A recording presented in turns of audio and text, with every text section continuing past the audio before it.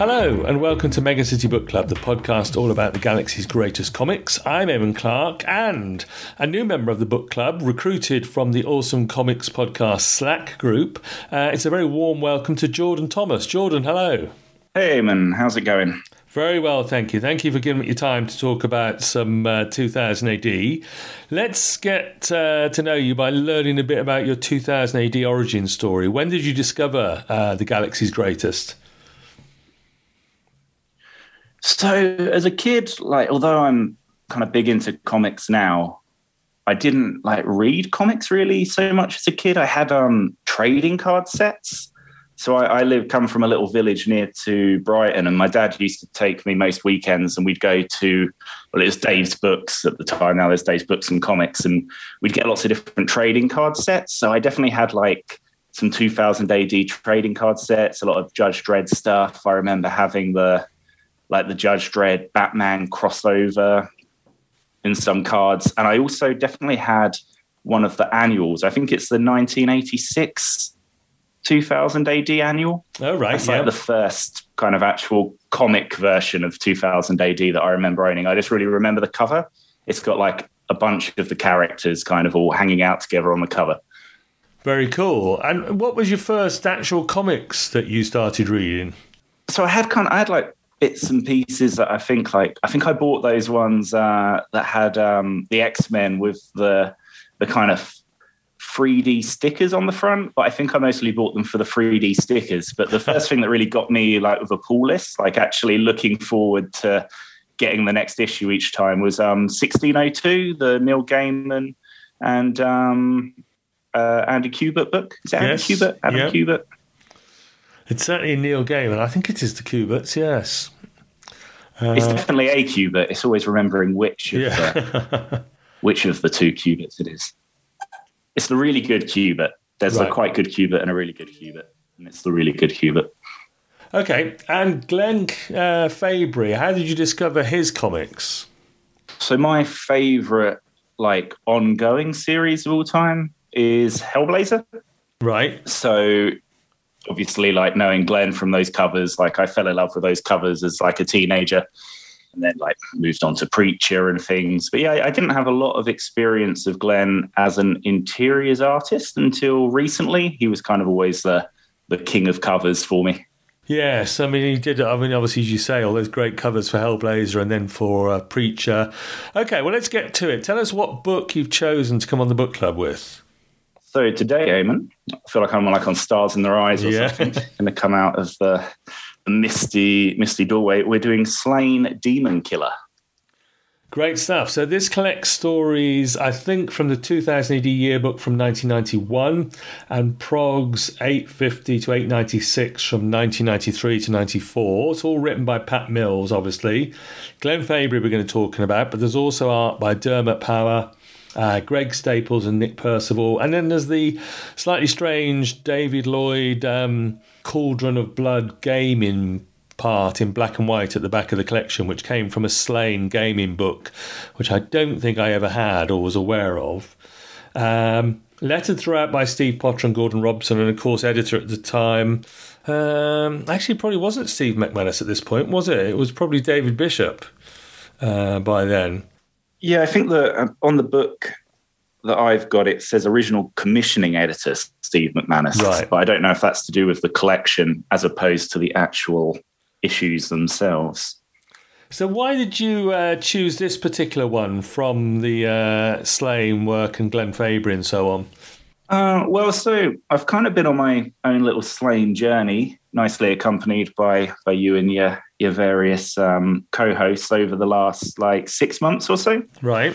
And I'd read through everything leading up to this. I guess this kind of feels like the last of the really key kind of Slain books. When you're thinking of what's the most popular stuff, what's kind of I'm not going to say high point because I haven't read all of the stuff afterwards, but when it was maybe at its most kind of popular, I'd say this is kind of towards the end of that, kind of coming after the Horned God. Right, and this, as you say, this comes after the Horned God. It's the fifth collection in the series after Warrior's Dawn, Time Killer and the King and the Horned God, all of the last three we've done on the book club, as you say. So it's after, obviously, Bisley and the Horned God. There's been a little bit of a gap. They're keen to bring Slane back to the pages of 2000 AD. What's the story, sort of like synopsis of Demon Killer that happens in this collection we've been reading? Well, we kick off with a bit of a kind of a quick one and done where Slane, I guess following the Horned God, is just kind of the king now and is a little bit bored. He's hanging out with some of his warrior mates, but they're not allowed to blemish him. He's not allowed to suffer any kind of injury. So he's just kind of trying to goad everybody into fighting him because he's bored, which is quite a fun part. But then, as that would not be the most exciting Slane story, he kind of finds out that the goddess needs him back for one of his biggest and bloodiest battles yet, which obviously is great news for Slane. He's over the moon with that. And yeah, I guess that's the main part. We have the jealousy of Neve story where Slane and his wife Neve get tied to a tree for a bit and fight a baboon, which is an interesting sidestep for a moment. But the main part is Demon Killer, where Slane is transported to the time of the kind of Roman invasion of Britain, and he's with Boudica, who I struggle a little bit sometimes trying to keep who there's the goddess and there's the Boudica's kind of the goddess in human form, or she's like a representative of the goddess on earth. But Boudica's kind of a badass Celt woman, and Slane joins up with her to fight the Romans, and they're quite unpleasant friend Elphick, the demon, I guess, of the Demon Killer naming. Yes, Elphick is back again, and yes, another time travelling adventure for Slane. It's quite convenient in a way that the goddess will transport him through time so that Pat Mills and his artists can explore other eras to have Slane turn up in, isn't it? Yeah, I mean, if the goddess worships anything herself, it's definitely sales. She's big on sales. So they'd have a bit of trouble without that, I think. Yeah. So I've been reading Kiss My Axe, which we'll talk about a little bit as we go along, which is Pat Mills' latest. Currently, it's an ebook, and it's his latest sort of account of the creation of Slane and its various eras, various stories, and on-off different artists over the period. And again, he did say in the book that there was quite a lot of pressure for them to bring back Slane. Horned God, famously blows the doors off British comic book art, and was such a huge success. There was obviously some pressure to bring it back. Bisley, by this time, I guess, he's probably already gone to DC and working for DC Comics. I think he's probably in hibernation after the Horned God. Bisley, I think, has to go and climb under a mound of bracken and damp leaves and sleep for like a couple of years after completing a few issues. I can imagine that would be after, completing something like the Horned God. Yeah. And I know Pat Mills speaks about the Demon Killer story, that he was interested in it's Colchester was his hometown, and the Roman occupation of Colchester, and then Boudica's sort of attack on the Roman fortress and destruction of it. Does it sort of seem to work as a device to bring back Slane and put Slane into a new area of conflict? Because, as you say, he's a little bit bored as the king, isn't he, when nobody can touch him? Yeah, I mean, it definitely works as a device, as I guess, despite it all being quite fantastical, the Slane series, I think Pat seems to kind of like to have some kind of basis on at least old myth or some historical setting rather than completely made up stories, apart from maybe when Slane goes into like space and fights those space creatures for a bit. I don't know if that's based on any kind of story of record. But yeah, it definitely works as a setting and a way to kind of keep Slane involved in kind of big battles. I think, I don't know if I'm jumping ahead a bit, but I think I found like I read around a lot of this afterwards, and it's really interesting, but I don't know if they successfully get across all of that in the story itself. Maybe it's a bit rushed at points, and they're not fully kind of explaining the stakes at certain points. You don't totally understand what everything is. Like, you've got different goddesses, and you've got witches, and you've got this and demons, and maybe it could have done with a little bit more laying the groundwork as to what was going on, as opposed to kind of a couple of pages of information dump and then Slane kind of just chopping up people for the rest of the issue. Yes, and there is a fair bit of Slane doing what Slane does so well, massive destruction of the opposing troops, and he doesn't think it too many, etc.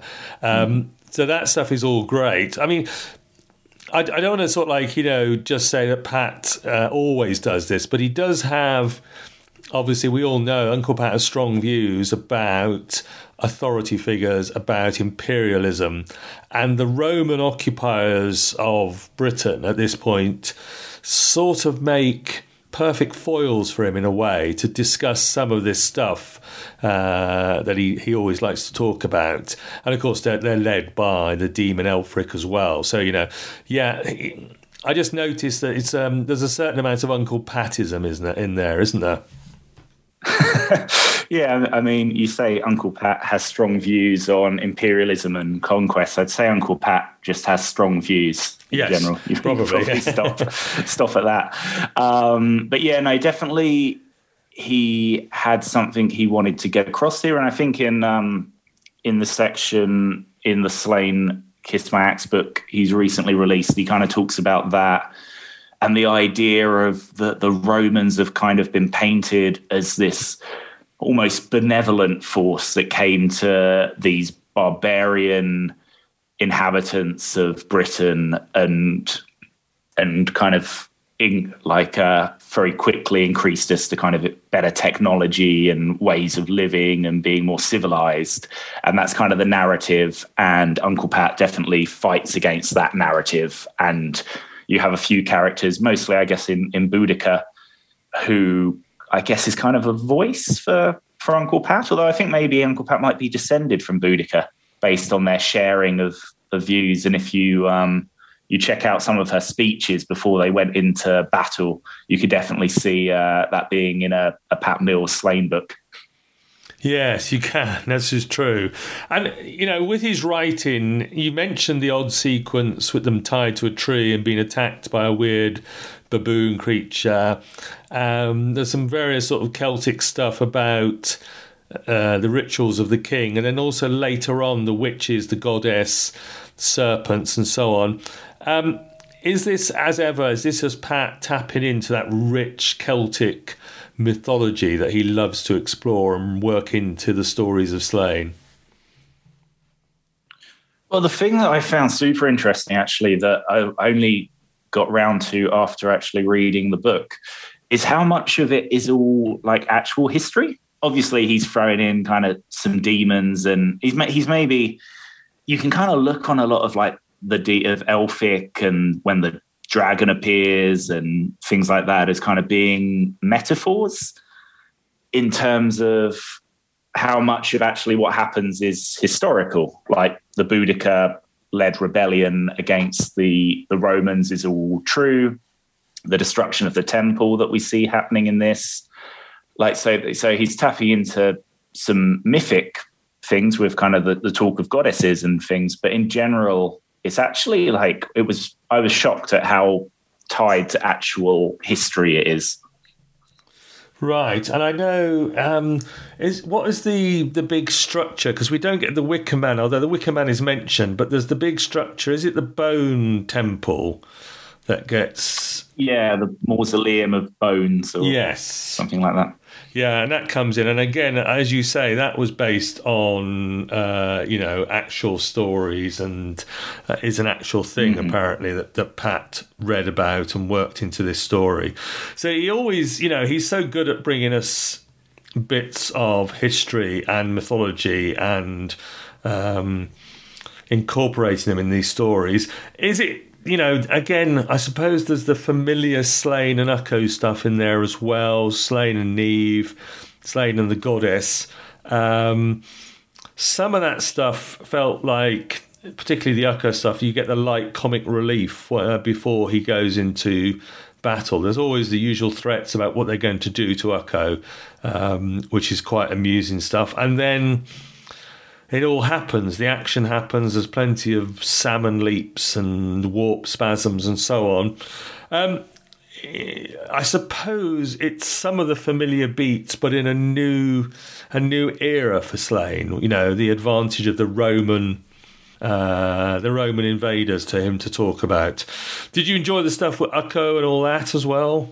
Well, Ukko is like my favourite part of Slane in general. Like, I always love all of the Ukko stuff. So often when you're reading something and you've got all the action going on and you cut away to something else, it can be a bit irritating. And oh God, we've got to go off and see this dry character in whatever Game of Thrones or whatever you're reading.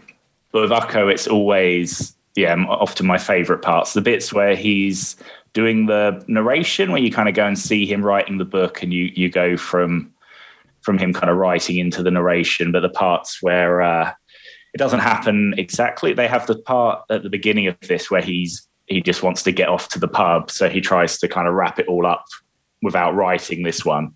And he gets choked by the kind of band he wears around his neck, which is quite good. But I always love the bits where Nest has to come in and say, and at this point, Ukko goes on a completely unnecessary and grotesque description of the female's body, which we've decided to edit out for the enjoyment of everyone else. And those kind of moments, they're often my favorite bits. Like, I think even in the first, the annual story, when they find out that Slane's going to be going off for a big new battle, the final panel is Ukko trying to get the possessed dead body to come back to life to give him some more information from beyond the grave that he wants. And he says, Quan, wake up. Tell me the secrets of the dead. Where have the druids hidden the gold? How do I make Deirdre the Ice Maiden into Deirdre the Willing? Quan.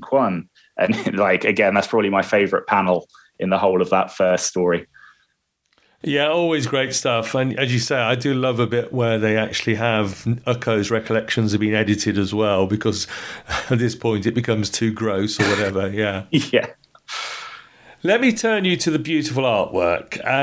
We'll get to Glenn Fabry in just a second. We've got, I think the Jealousy of Neve is Greg Staples and Nick Percival. What did you make of that one to begin with? So that one, I think it's the second page is absolutely beautiful. The one where he's kind of leaping across, where Slane is leaping across with Brainbiter and lopping off some heads, and there's a bunch of goblins underneath him. But overall, I don't know if it's the printing of the one that I have, but it's very dark. It is dark and muddy, isn't it? A lot of the colours. Yeah. Yeah, and also the further you go through, the more the kind of faces deteriorate, to the point where so when he's fighting the baboon, there's like a page where he's shouting, "I'm free." And that looks kind of like what if Slane had sat down at one of those caricaturists on Brighton Pier. Oh, yes. And had them draw him. Yeah. It looks a bit kind of like that. And the face is like on the final page.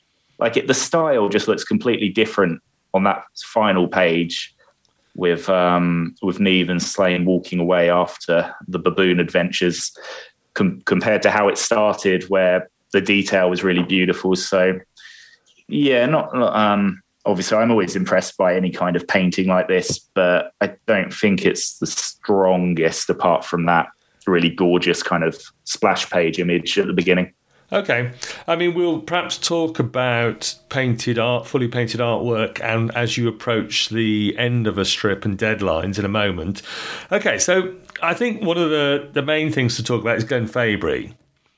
And if we start with the High King story at the start of the book, now this one I thought was interesting because, as we say, it's fully painted, but this is the one that's done in a sort of grayscale in my reproduction here. Is that's what you found as well? Yeah, that's what I've got, and I did think it was a strange choice because there's some absolutely beautiful art in here. Like Glenn's going absolutely to town on the facial expressions and the muscle definition. Like pretty much every one of these characters has kind of done full daily workouts in the gym leading up to the story. But yeah, I did find it odd that they chose to just color it in the gray tone, because it does kind of, I guess it makes it a bit so it doesn't pick out the images as well for me personally. Like it maybe makes you have to stop and really look at stuff properly.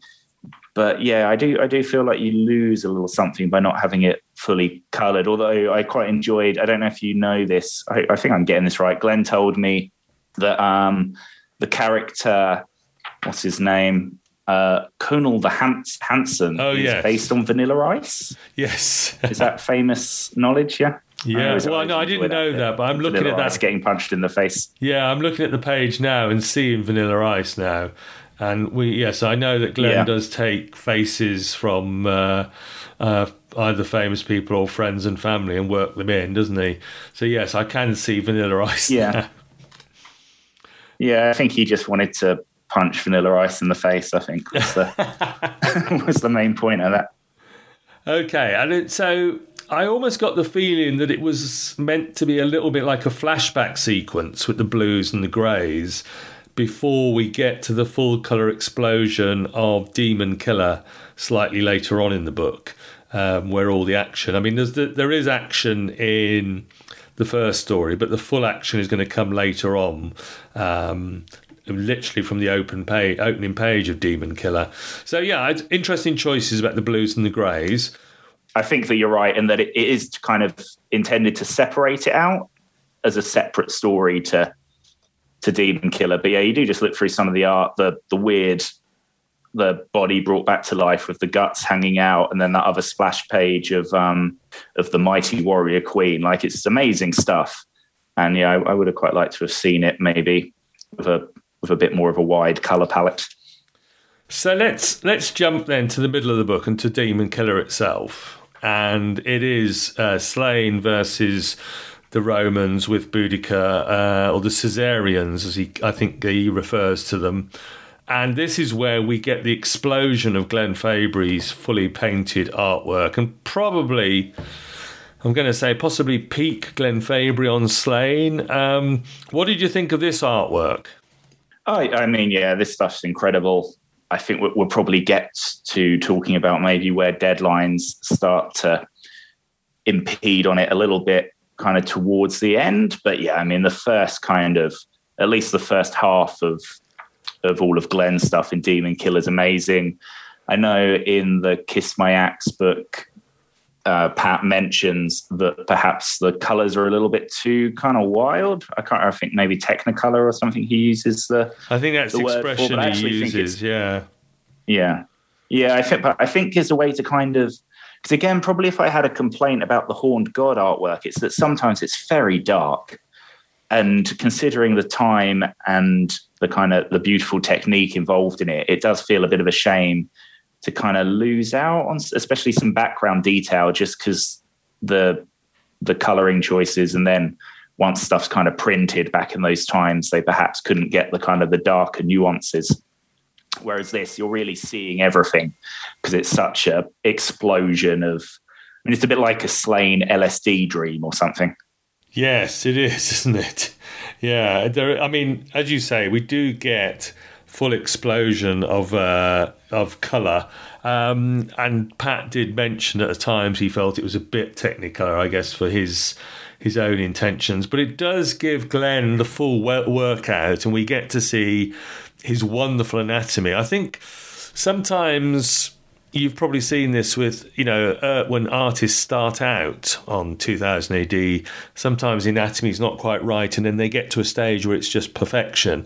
And I think here Glenn's work is just perfect, and the artwork, the painting, the colours. I actually really enjoyed this section of the book. I loved it. Oh, yeah, it's incredible. Glenn's absolutely firing on all cylinders here. I mean, some of it's like, for me, I just think that Glenn's facial kind of the expressions that he gives Slain and the look on his face in those kind of close-up panels is, for me, just the quintessential Slane. Yeah. He just gives this snarl and this character that just kind of comes like, I don't have page numbers in mind, but there's a page when he's just starting to kill the Romans, and he's doing there's a bit of a weird kind of, he's in action kind of pose, and his hair's kind of looks like he's got a hairdryer on it, and there's a red smudge down the page. But the facial close up on the right side of that page where he does his "I didn't think it too many" just is fantastic. Like, there's so much personality and character coming off that piece, if you know the one I'm talking about. I'm looking at it now, Jordan, and it's got that sort of characteristic Glenn Fabry sort of snarl, raised lip, possibly slightly Billy Idol, which is dating me, sort of look. Well, no, I think that's who he based it on, wasn't it? That's correct. Is that right? Okay. I think Glenn based Billy Idol and maybe Jack Nicholson. Right. Yes, I can see that as well. Was his combination of people that. Well, I was, without being too name droppy, I spent like 5 days with Glenn a few weeks ago at a convention in the north of Spain, and I knew I was coming on to do this, so I was asking him some questions about it. And yeah, he said that his Slane's kind of a combo of Billy Idol and Jack Nicholson. Oh, right. And how did you come to get into contact with Glenn and to be, working with him at the convention? It's quite random, really. Back when the pandemic first started and we were all in lockdown, so I'm in the south of Spain, in Granada, and I know in the UK everything was always a little bit kind of wishy-washy with the rules and how much you were allowed to go out and like hours out of the house for exercise. In Spain, it was very much like you stay inside unless you're going to get food or medicine. And if so, only like one member of your household is allowed to go. And I don't know how familiar you are with Spain, but if you've ever come across the Guardia Civil, who kind of come in when they're really trying to impose rules, then you do tend to follow those rules. So at the start of the pandemic, I was very much just in the apartment, pretty much apart from 3 hours a week, maybe. So I started to do a comic that I put together called Quarantine, where I had a different artist drawing every page of the story, and we ended up getting a cover by Derek Robertson. And in my eternal attempts to try and sell more copies of it, I went around looking for the Derek Robertson hashtag on Instagram, and anyone who kind of posted stuff about Derek Robertson, I complimented them on their work and then said, oh, and by the way, here's a comic I've got out right now on Kickstarter with a Derek Robertson cover. And one of the people I contacted was a colorist who had done a nice job on a Derek Judge Dredd kind of bust. And we started chatting a little bit, and she explained to me that she'd only just started working as a colorist, like she was still learning and stuff, but that her partner was Glenn Fabry, so she gets a lot of advice. And then me sat there at home in the apartment, I was like, you mean like Hellblazer, Glenn Fabry? She's like, oh yeah, he really likes that you said Hellblazer because they're his favorite covers, as people normally reference Preacher. And yes, we just I spent like a couple of hours just chatting on DM with Karen, Glenn's lovely fiance, and Glenn through Karen, asking him various questions. And yeah, we just kind of became friends from there. And I guess I helped them with some kind of online stuff. And I went and visited them over in the Isle of Wight a couple of summers ago. And as happens with Glenn, got absolutely blind drunk and missed the hovercraft back. So I had to spend the night on his sofa. But yeah, we've kind of been friendly since. Fantastic. So you've actually got to talk to him about some of these stories and the artwork on it, but also about, as you say, his various cover work he's done over the years. You got some little gems and snippets about it. Yeah, definitely. I mean, to be honest, Glenn is much more keen on silly one-liner jokes and telling you stories about random times he's met celebrities over the course of his life than talking too much about his work. But yeah, right. you can get him to talk about it sometimes. But yeah, he told me that Demon Killer is what he's most proud of. He thinks it's the best work he ever did. And yeah, he mentioned about Slane being a kind of combo of Billy Idol and Jack Nicholson in his head. Right. And I also know that his favorite page in Demon Killer is a couple of pages along from what we were talking about, where all of are they the witches? Yes. There's kind of a big ceremony going on where they're throwing human organs around, and there's a big stone idol in the background. He was especially proud of that page. I'm looking at it again now, and I'll post it when this episode comes out. Yeah, it's fantastic. Yeah, page. I've got a photo of him with it, actually. I got him to pose. Oh, right. When we were at the Spanish convention. He did a nice little pose with the page for me. Yes, because I remember you posting on the Slack group about the Spanish convention you'd got to, and that sounds like it was pretty much a fun time as well. One of the first ones back after the lockdown, I guess. Yeah, it's amazing actually, because it was in Spain. Karen got in touch with me asking if I'd go along because she wasn't sure if she could accompany Glenn or not. She came in the end, but yeah, so I still went anyway. But it's in Avilés, which is right up at the top of Spain, and it's more like, I know there's lots of stuff about Barcon at the moment and how, Barcon's ruining everything for everyone and such, but it's basically Barcon as a comic festival, in that there's no convention center or sitting at tables with all your stuff. We'd basically just hang out outside the front of the hotel that we were all in, coffee tables, having coffees in the morning and then beers as it moved into the evening. And fans could just kind of come up and chat to Glenn, and Pepe Larraz was there, and Andy Belanga and Bob Hall and a bunch of other Spanish artists. And yeah, fans could just kind of come up and get commissions, get stuff signed. We were there over like 5 days, and I swear this same guy came every day with about 10 different Glenn related collections, and it was always a different, I'm getting these ones for my brother and these ones for my cousin and these ones for my friend. But yeah, I think he probably ended up with about 120 signed editions of Preacher and Hellblazer and Slane by the end of it all. Fantastic. Amazing stuff. And was that, when the picture with that page of art, was that the original piece of art or just one from the trade? No, that was just one from the trade. Right. Glenn, I think, he sold pretty much everything as soon as he finished it. Right. Okay. All right. Well, that's fantastic. And so great to meet him. He always comes across in these stories. I know when Jules talks about him on the previous Slane episodes as being just so approachable and lovely with the fans. It's great to hear stories about the creators just being so involved, so friendly and approachable, and willing to share their art and their stories with people. Yeah, I mean, I think Glenn's a particularly nice guy, but he just loves a chat, really.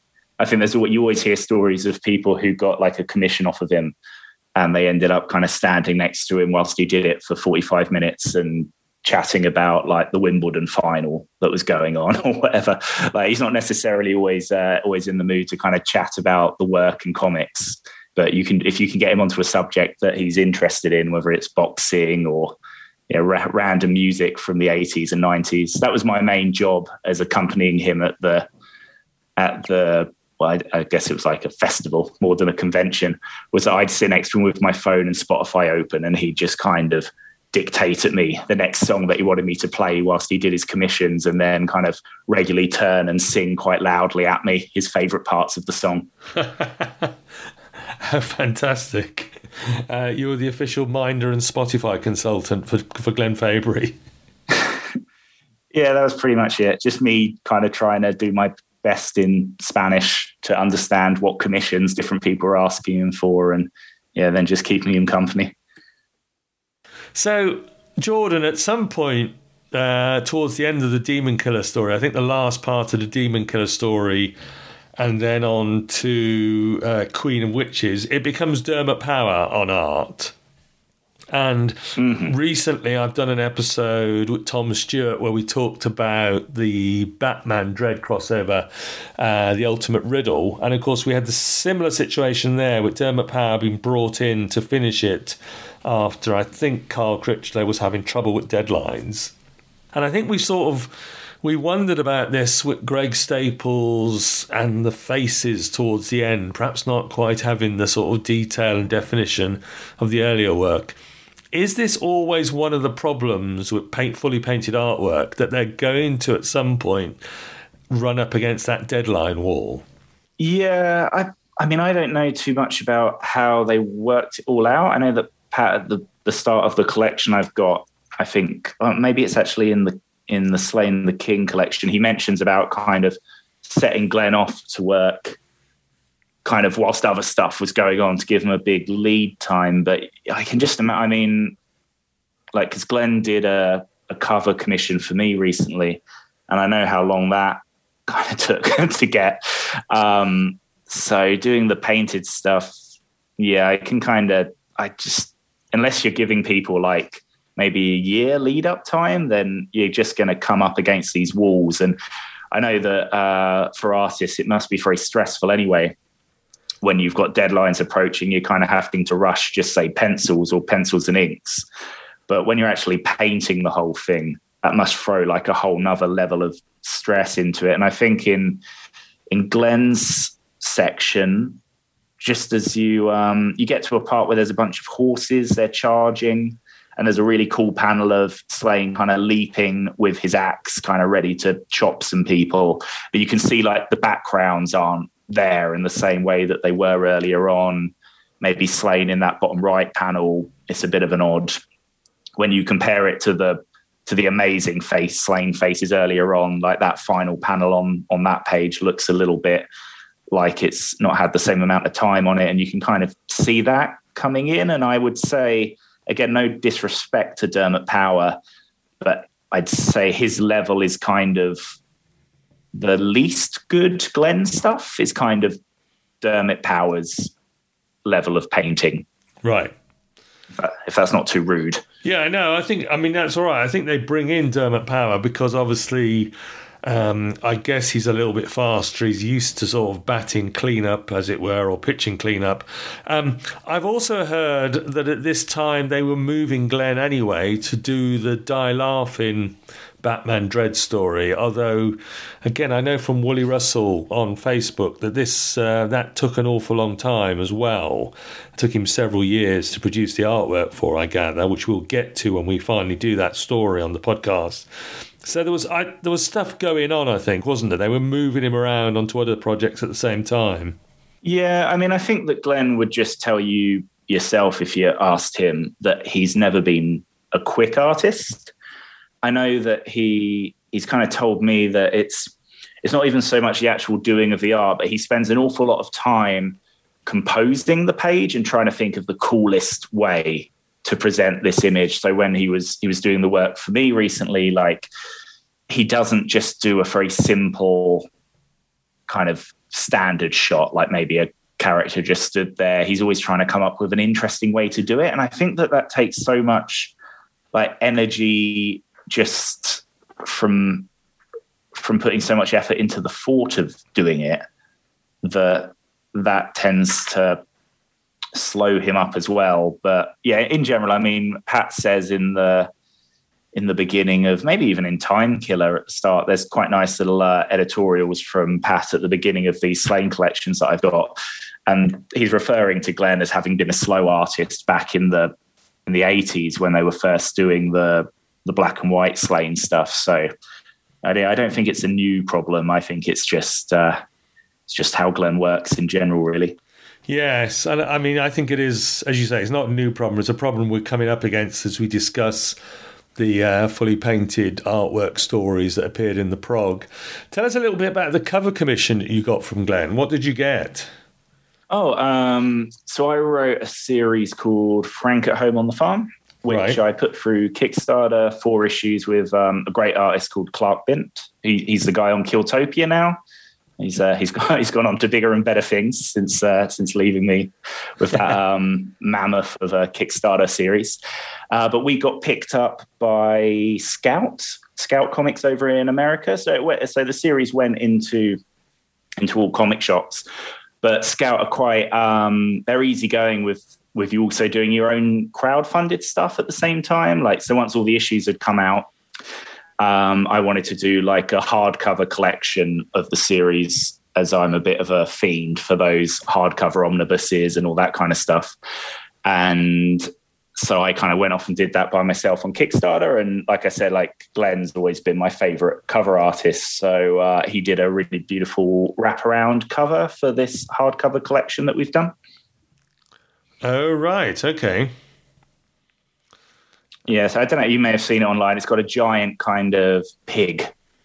So the comic itself is about just after World War I, guy comes home from war, all his family are missing from their farm, and there's only the animals left, and it kind of slowly gets weirder and weirder from there, and a kind of Shining / David Lynch, David Cronenberg kind of thing. So you get some kind of animals transforming and becoming kind of horrible, half human, half animal creatures. And so there's a great big, horrible pig head that goes across the double spread. And then you've got some beautifully rendered kind of characters filling up the rest of the space. But even again on that, like, I've worked with a fair few kind of like quite big name artists, and I've always had good work from people, but you can kind of tell when they're doing something for just as a commission for a project they don't really know anything about, when maybe they're working on bigger books for Marvel and stuff the rest of the time, and they'll do you something really nice, but it will be kind of quite simple maybe compared to when you know that they're doing something where they're absolutely going to town on it. But even like Glenn doing this cover for me, like the amount of detail and rendering is insane. Like the whole background's all done, and there's these giant leafy trees that spread out across the whole double spread. So it's a pretty incredible piece. But yeah, it did take quite a while of chasing Glenn after we made the commission to get it, but we got there in the end. Fantastic. I've got the black and white version of that up in front of me now, and as you say, the level of detail on there is just stunning, isn't it? He really went to town on it. Oh yeah.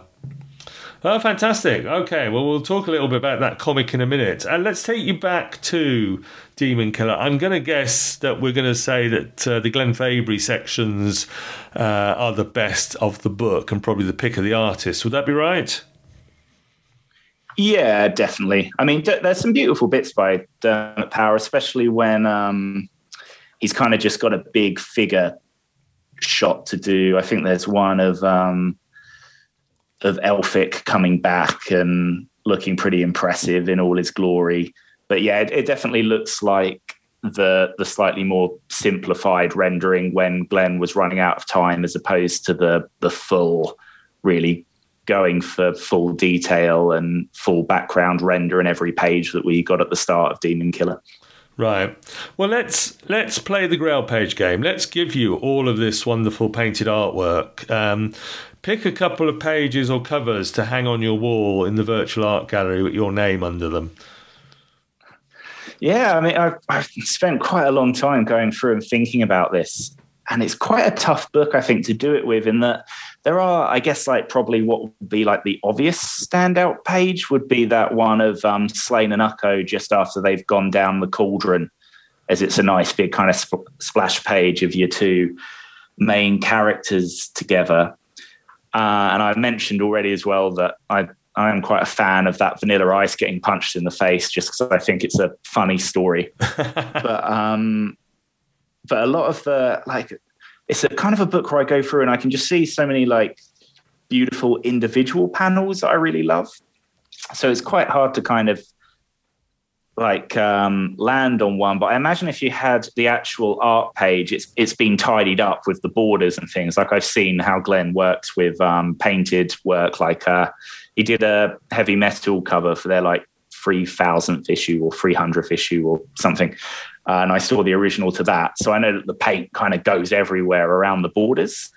So I'm thinking that page that I said to you that I really liked with the really cool slain expression on it, where he's killing the Romans, would be really beautiful if you had the original with kind of all the paint kind of spreading out into the borders.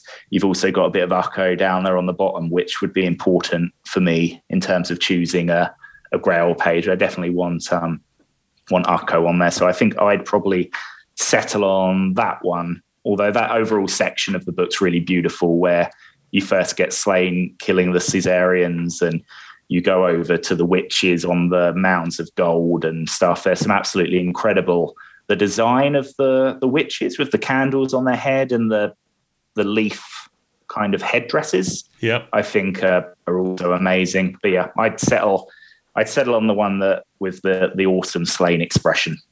Cool. Well, I will. Obviously, we'll give you those in the virtual art gallery. I'll post these on all the socials when the episode comes out so people can see what we're talking about. You're quite right. That section of Demon Killer, those few pages, each one of those pages should be hanging in an art gallery somewhere, shouldn't they?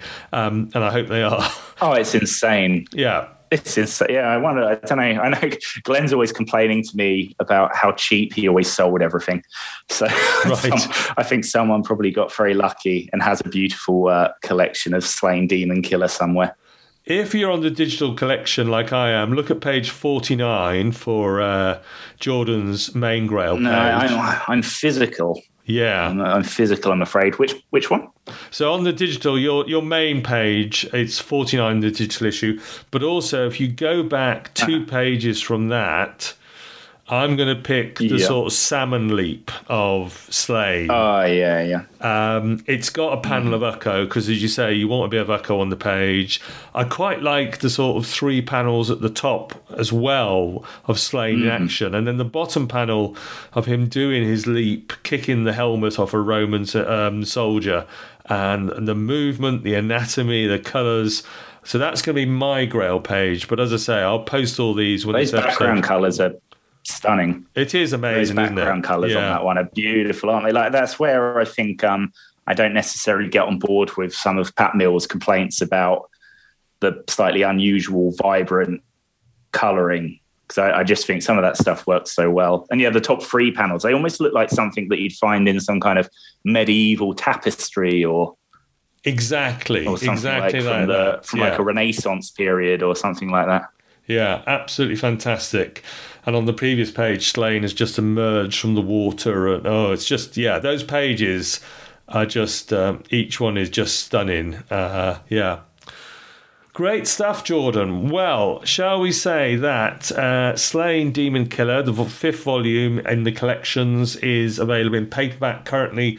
At the moment, I think it's a bargain, £7.49 from the 2000 AD web store or $9.99 digitally. I think it's on special offer at the moment, possibly in the run-up to their Christmas, I think.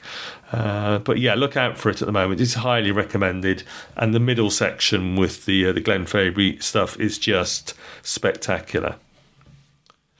Oh yeah, it's worth the entry price just for that alone. I had one thing that I thought of when I was going through all of it that's a bit outside of the story, but I was wondering what you thought on this.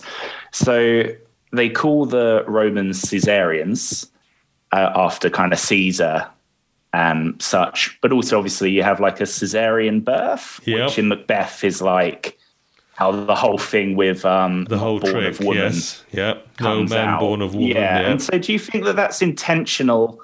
The fact that they're so, because obviously a lot of Slain is about the goddess and kind of the female empowerment and how following kind of female leaders is the better way than the kind of the violence and the lack of connection of nature that the males often have, or the male-led societies. Do you think there's any kind of connection there that Pat was going for with always referring to the Romans as Caesarians and the connection to a Caesarian birth kind of being a loophole for not having been actually born of woman?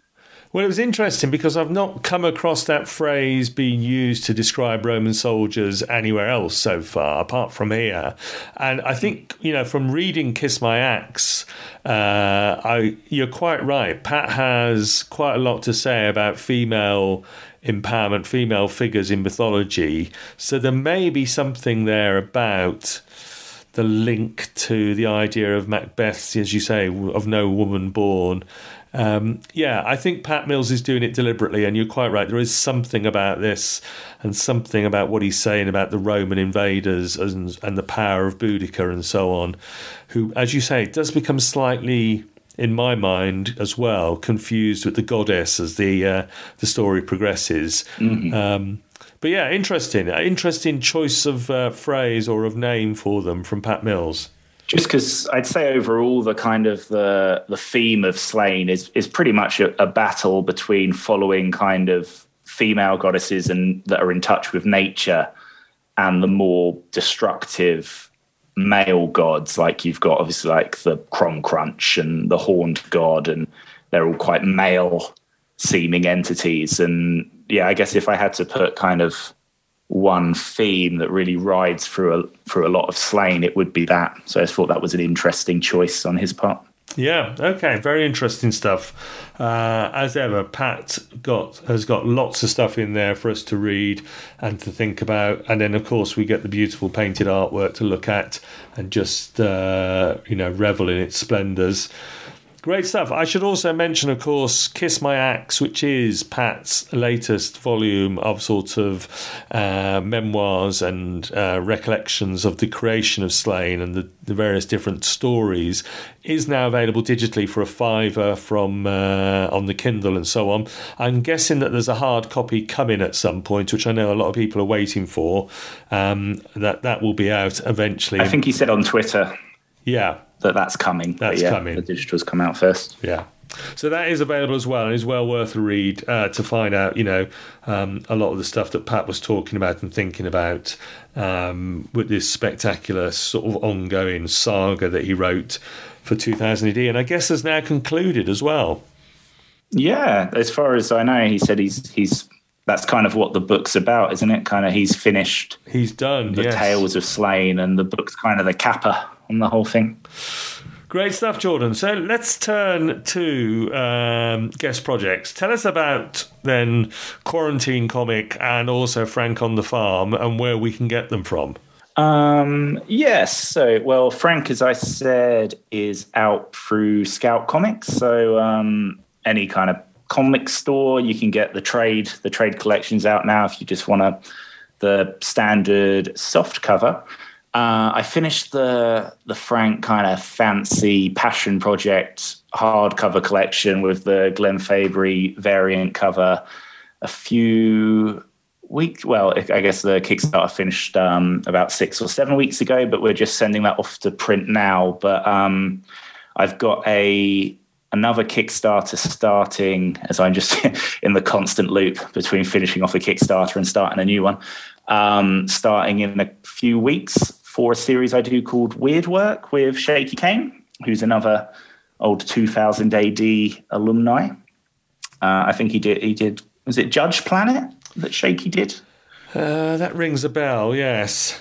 I think it's with Cy Spencer. I think he was the writer on that. But yeah, Shaky's famous for kind of Deadline. He was a big part of that series, that magazine when that was out. But yeah, we're doing this series together. But so when that Kickstarter goes live in the first week of November, I'm not sure when you're releasing this. So this will be out on the 21st of November. So yes, when this episode is out, yeah, we'll definitely be up and running.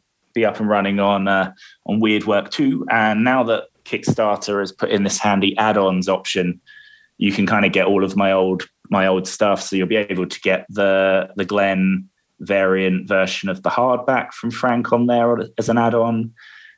Quarantine, which, so I did that with loads of the small press guys that people probably who listen to your show and listen to the Awesome Pod will know, people like Russell Mark Olson, Gustavo Vargas, Martin Simpson, Clara Meath, Alex Moore, Craig Patton. So it's a different artist on every page, but one story kind of inspired by us all being locked in our apartments for a long period of time, but without all the grim virus part of it. So yeah, that will be available as an add-on. And Weird Work in general is like if LA Confidential was set in the world of Futurama. So it's a kind of a hard-boiled noir story with lots of different threads and things going back decades in the history of the crime and the politicians in the world. But with Shaky Kane drawing it, it's kind of like a collection of bizarre, weird, multicolored characters. He's a very Kirby-inspired artist. Fantastic. Yes, I've seen some of his Kirby-inspired pieces over the years. But yeah, okay. So when this episode comes out at the end of November, check the show notes or go to megacitybookclub.com and you will find links to all of Jordan's Kickstarters where you can track down all of this work that we've been talking about. And I'll put all the links in the show notes as well, Jordan.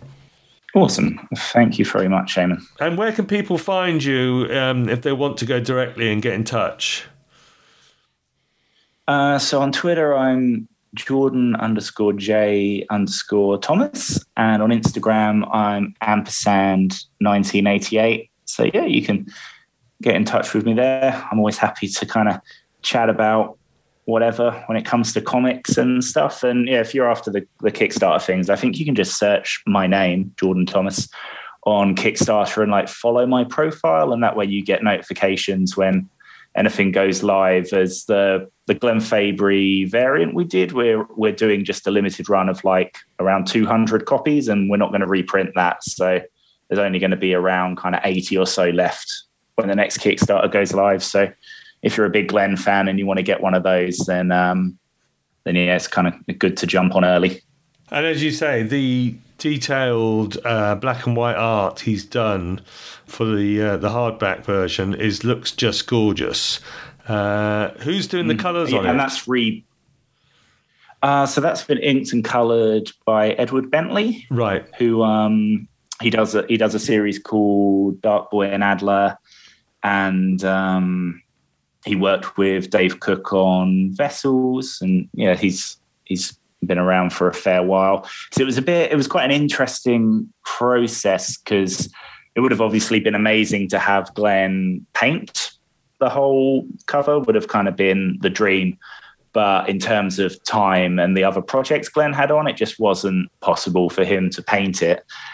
And so Glenn doesn't ink himself anymore. He just does this kind of grey tone pencil. Yeah.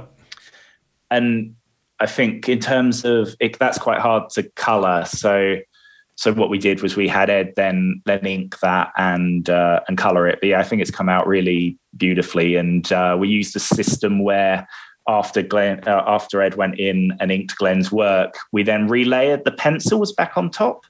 So all of the kind of pencil marks and everything are still there. But anyway, well, people will be able to see a picture of the fully coloured version. But we've also got the original pencils are printed on a double spread inside the collection as well. Fantastic. And I'm just looking at your Kickstarter page now, and I note your comment underneath his pencils. You just say, "Oh Lordy," which is it sums it up as to how good that is. Yeah, I got them as well. Actually, I've got the originals here, which I'm getting framed. I can imagine. Yeah, mm-hmm. I do. Is that the only piece of Glenn art that you own yourself? Yeah, it is. I don't know what people kind of know about what Glenn's been up to, but he worked a lot with Duncan Jones. Oh, right, yes. The director. Yeah, I do Source Code and Moon. So I don't know if you know. Yeah, but Glenn was actually doing an adaptation of Mute. I don't know. You know that it's been on Netflix now as a film, but originally Duncan couldn't get the money to make Mute as a film, and Glenn was drawing it for him as a comic. And the original art of that is absolutely stunning. But yeah, I guess he's mainly been working with Duncan on quite a lot of projects like that, and then private commissions and a few covers. But as I said, he's kind of he already sold all of like the Preacher covers, the Hellblazer covers, all of his Slain work. So yeah, I've got my original from Glenn for my own thing, but yeah, probably anything else I'd have to track down whoever was lucky enough to grab one of those absolutely classic Hellblazer covers. That'd probably be where I'd save all my pennies for. Yeah, absolutely, yes. They are fantastic. His sort of detailed close-up faces are just wonders, aren't they? Yeah, there's a classic Hellblazer one that's just a headshot of John Constantine. Like looking, I think the thing with Glenn's work that always amazes me is how it's like both realistic but looks kind of terrifying as well. It's like a strange mixture of having, it's like stylized realism, if that makes sense. It always looks like there's some awful monster underneath the skin of his characters waiting to kind of rip off all of the flesh and come out. And of course, some of them are literal monsters, but none of them look like the sort of people you'd want to meet outside a pub on a Saturday night, really, do they? They all have that terrifying air to them. No, I don't think so. Yeah. Yeah. Great stuff, Jordan. Thank you so much for coming on the show and talking about Slain and sharing your stories about Glenn. Obviously one of the most friendly and approachable artists from the Galaxy's Greatest Comic that we've talked about over the years, because such great stories from him and about him. Yeah, no, thanks for having me, Eamon. It's been a lot of fun. I'm a big fan of the show. I tend to I listen to ones once I've read stuff, and I've been going on my own little 2000 AD voyage with Slain, and I've got loads of the Judge Dredd case files, but all of the Slain stuff you've done, all of the kind of special episodes on stuff that people did outside of it, whether it's Grant Morrison or the Steve Dillon episode, and your podcast with your daughter on Sandman has also been keeping me company as I've been working through the Sandman omnibuses. So you've been doing a fantastic job. Oh, thank you, Jordan. Entertained during the last kind of year or so. Good. And that's the way to do it. Listen to the episodes after you've read the book. Yeah, fantastic. Great stuff. And thank you to everyone for listening to Mega City Book Club. As ever, follow the podcast on Twitter, Spotify, Facebook, Instagram, the 2000 AD forums, or go directly to my website at megacitybookclub.com. We'll take you there, where you'll also find all the links to all of Jordan's projects that we've been discussing. Or if you want to get in touch, email me mcbcpodcast@gmail.com if you've got a book that you want to come on the show and talk about, or if you just want to send comments and suggestions, that would be great. So that'll do us. Until next time, when we're passing judgment on another great comic, it's goodbye from me and... Goodbye from me.